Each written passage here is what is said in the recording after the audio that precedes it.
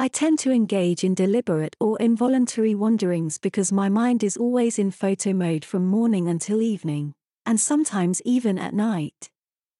If I'm on my way to an appointment, for instance, and something moves me along the way, I try to capture a photo in the very moment it strikes me.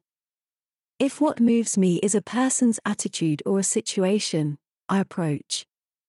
The blur in the photo captures my movement towards that person. That's why there are often photos that aren't very sharp.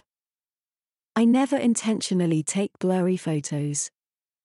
I take only one photo. I can't take multiple. It really is about the decisive moment, as Cartier-Bresson would say, in the instant I feel it.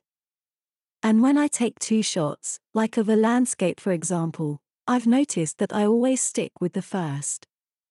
All the tensions of a shot, the framing, the subject, the light, must converge very quickly in a single gesture.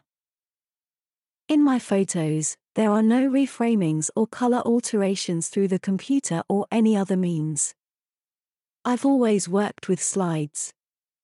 I always have my slides printed at the Atelier Fresson, and I ask that the prints faithfully reflect the original slides. For me, the photographic act lies in the moment of capture. I want it to be perfect from the beginning. If a photo doesn't meet what I intended when I received the slides, I simply discard it. It would never occur to me to reframe.